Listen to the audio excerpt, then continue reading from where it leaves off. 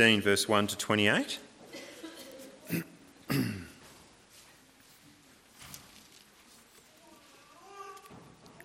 resurrection of Christ.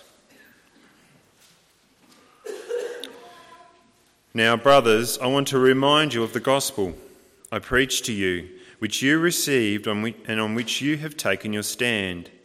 By this gospel you are saved, if you hold firmly to the word I preached to you. Otherwise, you have believed in vain.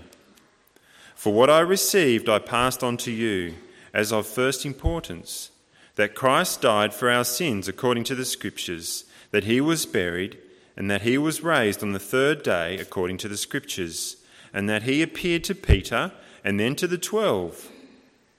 After that he appeared to more than 500 of the brothers at the same time, most of whom are still living, though some have fallen asleep. Then he appeared to James, then to all the apostles, and last of all he appeared to me also, as one abnormally born. For I am the least of the apostles, and do not even deserve to be called an apostle, because I persecuted the church of God. But by the grace of God I am what I am, and his grace to me was not without effect. No, I worked harder than all of them, yet not I, but the grace of God that was with me. Whether then it was I or they, this is what we preach, and this is what you believed. But if it is preached that Christ has been raised from the dead, how can some of you say that there is no resurrection of the dead? If there is no resurrection of the dead, then not even Christ has been raised. And if Christ has not been raised, our preaching is useless, and so is your faith. More than that, we are then found to be false witnesses about God, for we have testified about God that he raised Christ from the dead. But he did not raise him, if in fact the dead are not raised. But if the dead are not raised, then Christ has not been raised either. And if Christ has not been raised, your faith is futile. You are still in your sins. Then those also who have fallen asleep in Christ are lost. But if only for this life we have hope in Christ, we are to be pitied more than all men. But Christ has indeed been raised from the dead, the firstfruits of those who have fallen asleep. For since death came through a man, the resurrection of the dead also comes through a man. For as in Adam all die, so in Christ all will be made alive. But each in his own turn. Christ, the firstfruits, then, when he comes, those who belong to him.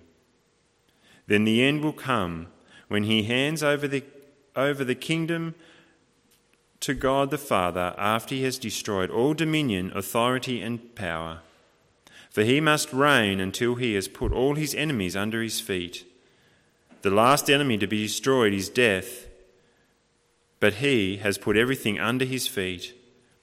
Now, when it says that everything has been put under him, it is clear that this does not include God himself, who put everything under Christ. When he has done this, then the Son himself will be made subject to him who put everything under him, so that God may be all and in all. This is the word of the Lord.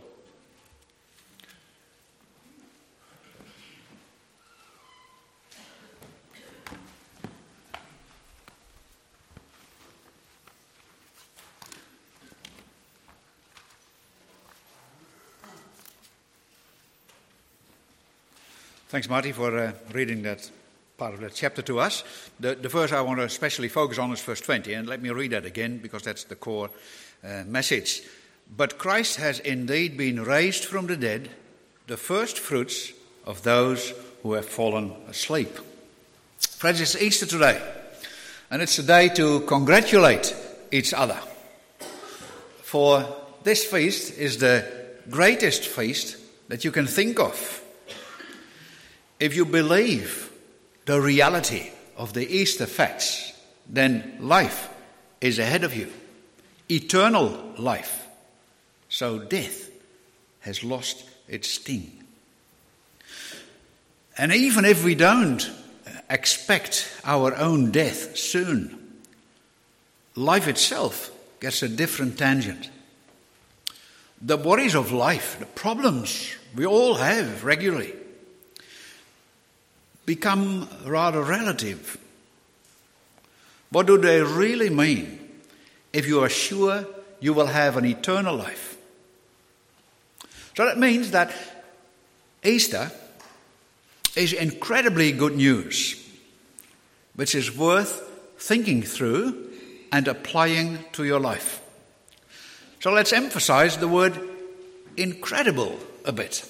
It's incredibly good news. For that's what it is, incredible. Many of you may have read this morning one of the Easter stories from the different Gospels, and even in the kids' story that came out, that there's something striking about all those stories, and it's this. To God, it was no problem whatsoever to raise his Son from the dead. Before anyone had opened his eyes on that Sunday morning, Jesus had already left the tomb. God did it just like that, because he's the God of life and he can create life out of nothing. So for him to raise his Son from the dead could be done in a moment. But what was the real problem after that? It was to convince people that Jesus is alive indeed, and that proved to be very hard. According to the Gospels, Jesus had to appear many times to his followers, only to convince them that he was alive again. This morning, we read from Paul's letter to the Corinthians. Now, this passage makes us realize that the list of appearances that we find in our four Gospels is far from complete. Paul mentions a whole heap of appearances of Jesus after his resurrection, all with the same intention as the Gospels. People have to be convinced of the incredible Easter news. And that's also the purpose of the preaching on this Easter Sunday morning. So our theme is Believe the Easter News. And we look at 2 points. And the first one is the fact of Easter, believe the fact of Easter. And then we look at the power of Easter. Verse 20, as I said, is the focus we start with. But Christ has indeed been raised from the dead. Now, Paul writes these words in a definite, triumphant tone. He cries out to the Corinthians, people, believe me, it's true. Christ has been raised from the dead indeed. Apparently, this strong emphasis is necessary. For as humans, we do have a problem to overcome here. See, we know life and the realities of life. And it's obvious to us. Wherever there is life, there is also death. That is our common experience. And we know that once someone has passed away, he's really gone. And there's no way back. And no contact whatsoever is possible anymore. And that is why it's for us so hard to believe that there is true life after death indeed. Now, apart from the general difficulty all people have in believing the Easter message, the Corinthians had an extra difficulty to overcome. Corinth is a city in Greece. So the Corinthians are Greek people. And you know that the Greeks of that time were known for their love of philosophy. Now, in Greek philosophy, resurrection of the body is an absolutely unthinkable concept. There's no way that they can comprehend that or even appreciate that. Just a few words on that problem. See, to Greeks, man consists of two parts, body and soul. And of these two, the soul is considered to be the best part of man.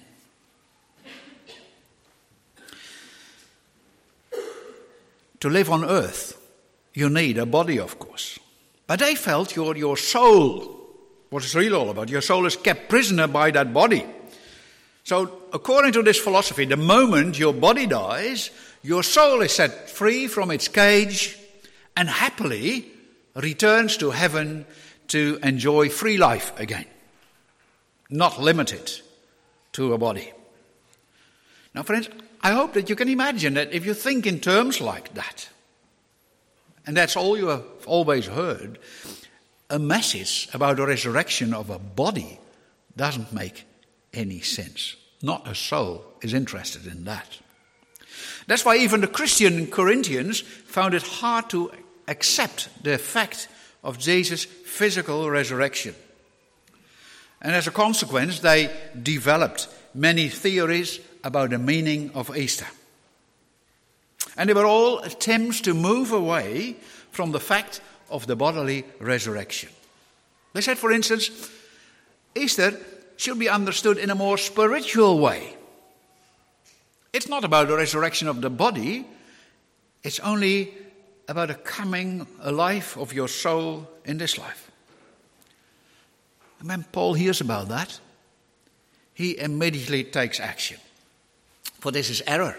It is false teaching that destroys the gospel. For in the resurrection of the body, in the resurrection of Jesus, the heart of the gospel really is at stake. And if you start to question the reality of his resurrection, then the whole gospel message is hanging in the air. And that's why Paul reminds them of his earlier teaching to them. Verse 1, this is the gospel I preach to you and on which you have taken your stand. Verse 3, I pass on to you as of first importance that Christ died for our sins according to the Scriptures, that he was buried, that he was raised on the third day according to the Scriptures. But that's what it is all about. Jesus died and was raised. If you really believe this, you're saved. But if you keep any reservations at this point, the gospel is preached to you in vain. The fact of the resurrection is absolutely indispensable in the gospel. We can't do without it. For the fact of Jesus' resurrection proves two things. First, Jesus Christ has fully completed his mediator's task. See, according to the Scriptures, the mediator, the Messiah, had to give his life as a sacrifice for our sins. He had to shed his blood. So if Christ died indeed, that's a fact. Then the next fact, the resurrection, is proof that God in heaven is satisfied with his payment. Knowing that his suffering was completed, Jesus cried out, it's finished. Yes, it has been enough indeed. His Father confirmed when he raised Jesus from the dead. A second reason why Jesus had to raise from the dead indeed is that we can only be saved by a living Christ. We are not helped by a mediator who was prepared to give his life for us, but in the process ultimately lost it himself and did not return. We need a living Redeemer who is around today to encourage us, to fill us with his love and compassion, to guide us with his Holy Spirit as we set out to follow him. And that's why Paul tells about all those appearances of Jesus Christ after Easter. He is physically alive, and we, with many others, are witnesses to the fact. Believe it for the sake of your eternal life. Also in modern theology, the fact of the resurrection is often questioned. A physical resurrection from the dead is still unbelievable for men. And therefore, many theologians happily present new interpretations of the Easter story. For instance, they say, well, no, we cannot accept the resurrection of Jesus as a fact. It's certainly true that the message of his resurrection had an enormous effect. Look at the disciples of Jesus. They were totally devastated after the events of Good Friday. But the message of Jesus' resurrection restored their hope, and they became active again. So to summarize this idea is this: as long as people believe that Christ has risen, then they will do something positive for the kingdom of Christ. So even if though the resurrection is not a real fact, it still has a positive effect on people. Well, this is like presenting the proverbial carrot to a donkey. The moment the donkey does a step forward to grab the carrot, he pulls also the cart forward, and the bait is just as far away as before. So he receives nothing, but the bait works all right. I wouldn't like to climb the pulpit with such a message. Paul would say to me, "Fred, is that your message? You have no message at all. If Christ has not been raised, then we will not be raised. Then we will ultimately drown in death, just like everybody else. And we have all wasted our time. We are pitied above all people," he even says. But now, Paul, Christ has been raised indeed from the dead. That is a joyful fact that we celebrate today. And then he adds, he became the first fruits of those who have fallen asleep. And the Holy Spirit brings here a wonderful image to Paul's mind.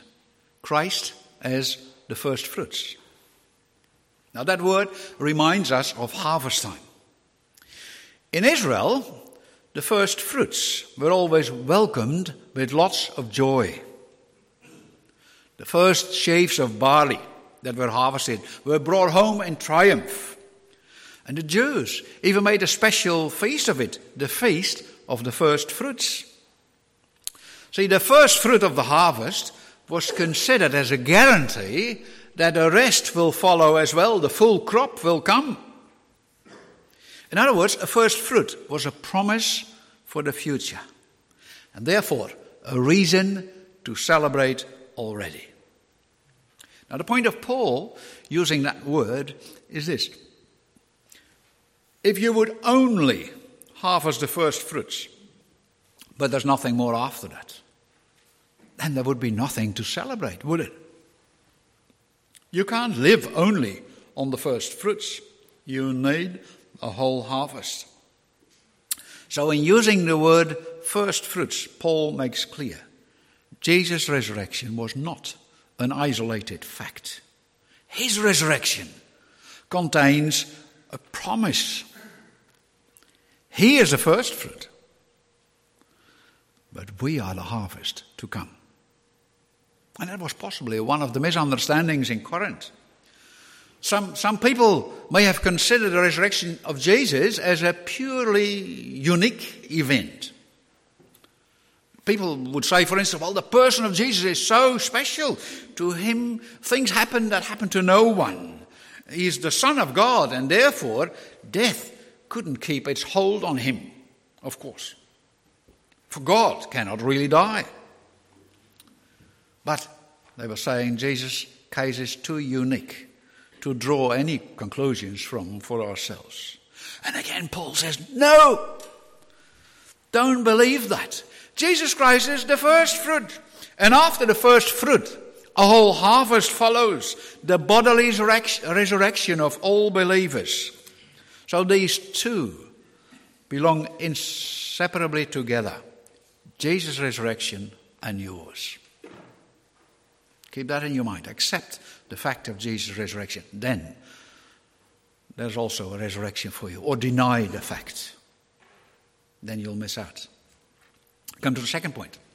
The resurrection as a source of power. We just mentioned a modern denial of the fact of Easter. And people say, well, the main thing is that Christ rises in your heart. Or that you are stirred into action by the message of Easter. Now, we are certainly stirred into action by the Easter news. But that doesn't really work if you doubt the fact of the resurrection, of course. Paul is very clear on that one. In verse 14 he says, if Christ has not been raised, our preaching is useless, and so is your faith. So this should be clear. If we would stand here today and say that Jesus Christ has not really resurrected, then we could just as well go home. Then we are wasting each other's time. But when we do believe Jesus' resurrection from the dead, indeed a mysterious new power enters into our heart. Once the thought that one day it's all over and you'll die held you captive. But the moment you are sure you will not really die, you develop a very different view on life. In his letter to the Romans, Paul writes, we have died with Christ. We have been buried with him, and what's more, we have been raised with him from the dead. So what is Easter faith? It's not only to believe the fact, but also to live on the basis of this fact. And the Bible has a wonderful expression that indicates something only true believers can understand. It is being in Christ. You know what this means? It is that by faith you are intimately connected with Christ. You are in him. You belong totally to him. So totally even that his history becomes your history. You were in Christ when he descended into the grave. You were in him when he died.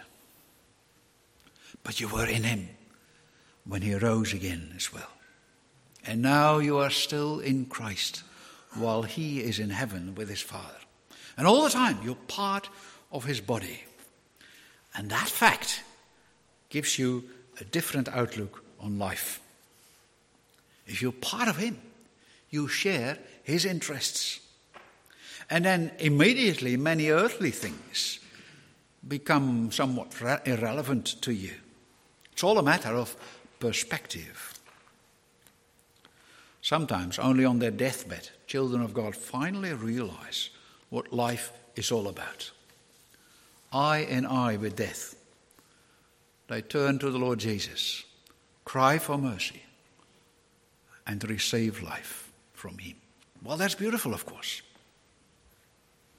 But by the same token, it is too late for them to change their course of life. The sadness, they realize that they have lived in spiritual poverty all their life. And such deathbed conversions can happen indeed. Praise the Lord for his grace, that he can do that, and that he often does. But friends, there is no reason whatsoever to postpone reflection on the meaning of your life and the meaning of Christ's resurrection until you're about to die. Reflect on it now. The Easter Gospel, which you hear today, gives you a wonderful opportunity to review your perspective. And the earlier you do it, the better.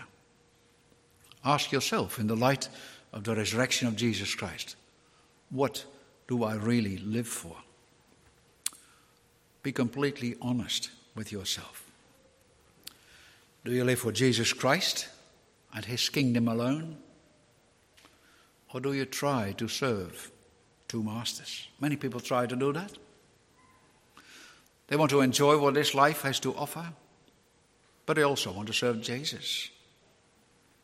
And I warn you, if you continue to do that, you miss out on true Christian joy. For Jesus shares the joy of new life only with those who are fully committed to him. And if you sense this double-mindedness in your heart, it's quite natural to have that. Turn to the living Christ and ask him to fill you completely with his love. Take on the same attitude as what Paul writes in Philippians. He said, I want to know Christ and the power of his resurrection. That's the point. God has raised you with Christ. And that means neither death nor sin has a hold on you any longer. You are not dead anymore, but you are alive in Christ. That, friends, is the Easter message. And let it be a source of energy to you. Realize who is the Lord of your life. Think of it, how you can please him. Then your life will become truly rich. As congregation, the Lord has given us to each other to encourage one another. So let's do so with great joy today. And not only today, but every time when we meet each other and share our concerns and problems with each other. Let's encourage one another with these words. But Christ has indeed been raised from the dead. Since the glorious Easter news was proclaimed, no human problem is insurmountable anymore, because Jesus is our victorious head forever. Congratulations, friends. It's true. The Lord has risen. Hallelujah. Amen. Let's pray. Father in heaven, we give you thanks for the fact of Easter. Jesus rose from the dead. Lord, we thank you that you share that news with us so that we may believe indeed that Jesus has won victory over death, not only for himself, but for all those who are in him. Lord, grant us that we all grow in him. Help us to know Christ better. Help us to experience in our life the power of the resurrection, so that we will change and become more and more like the one whom we belong to. We pray in his name. Amen.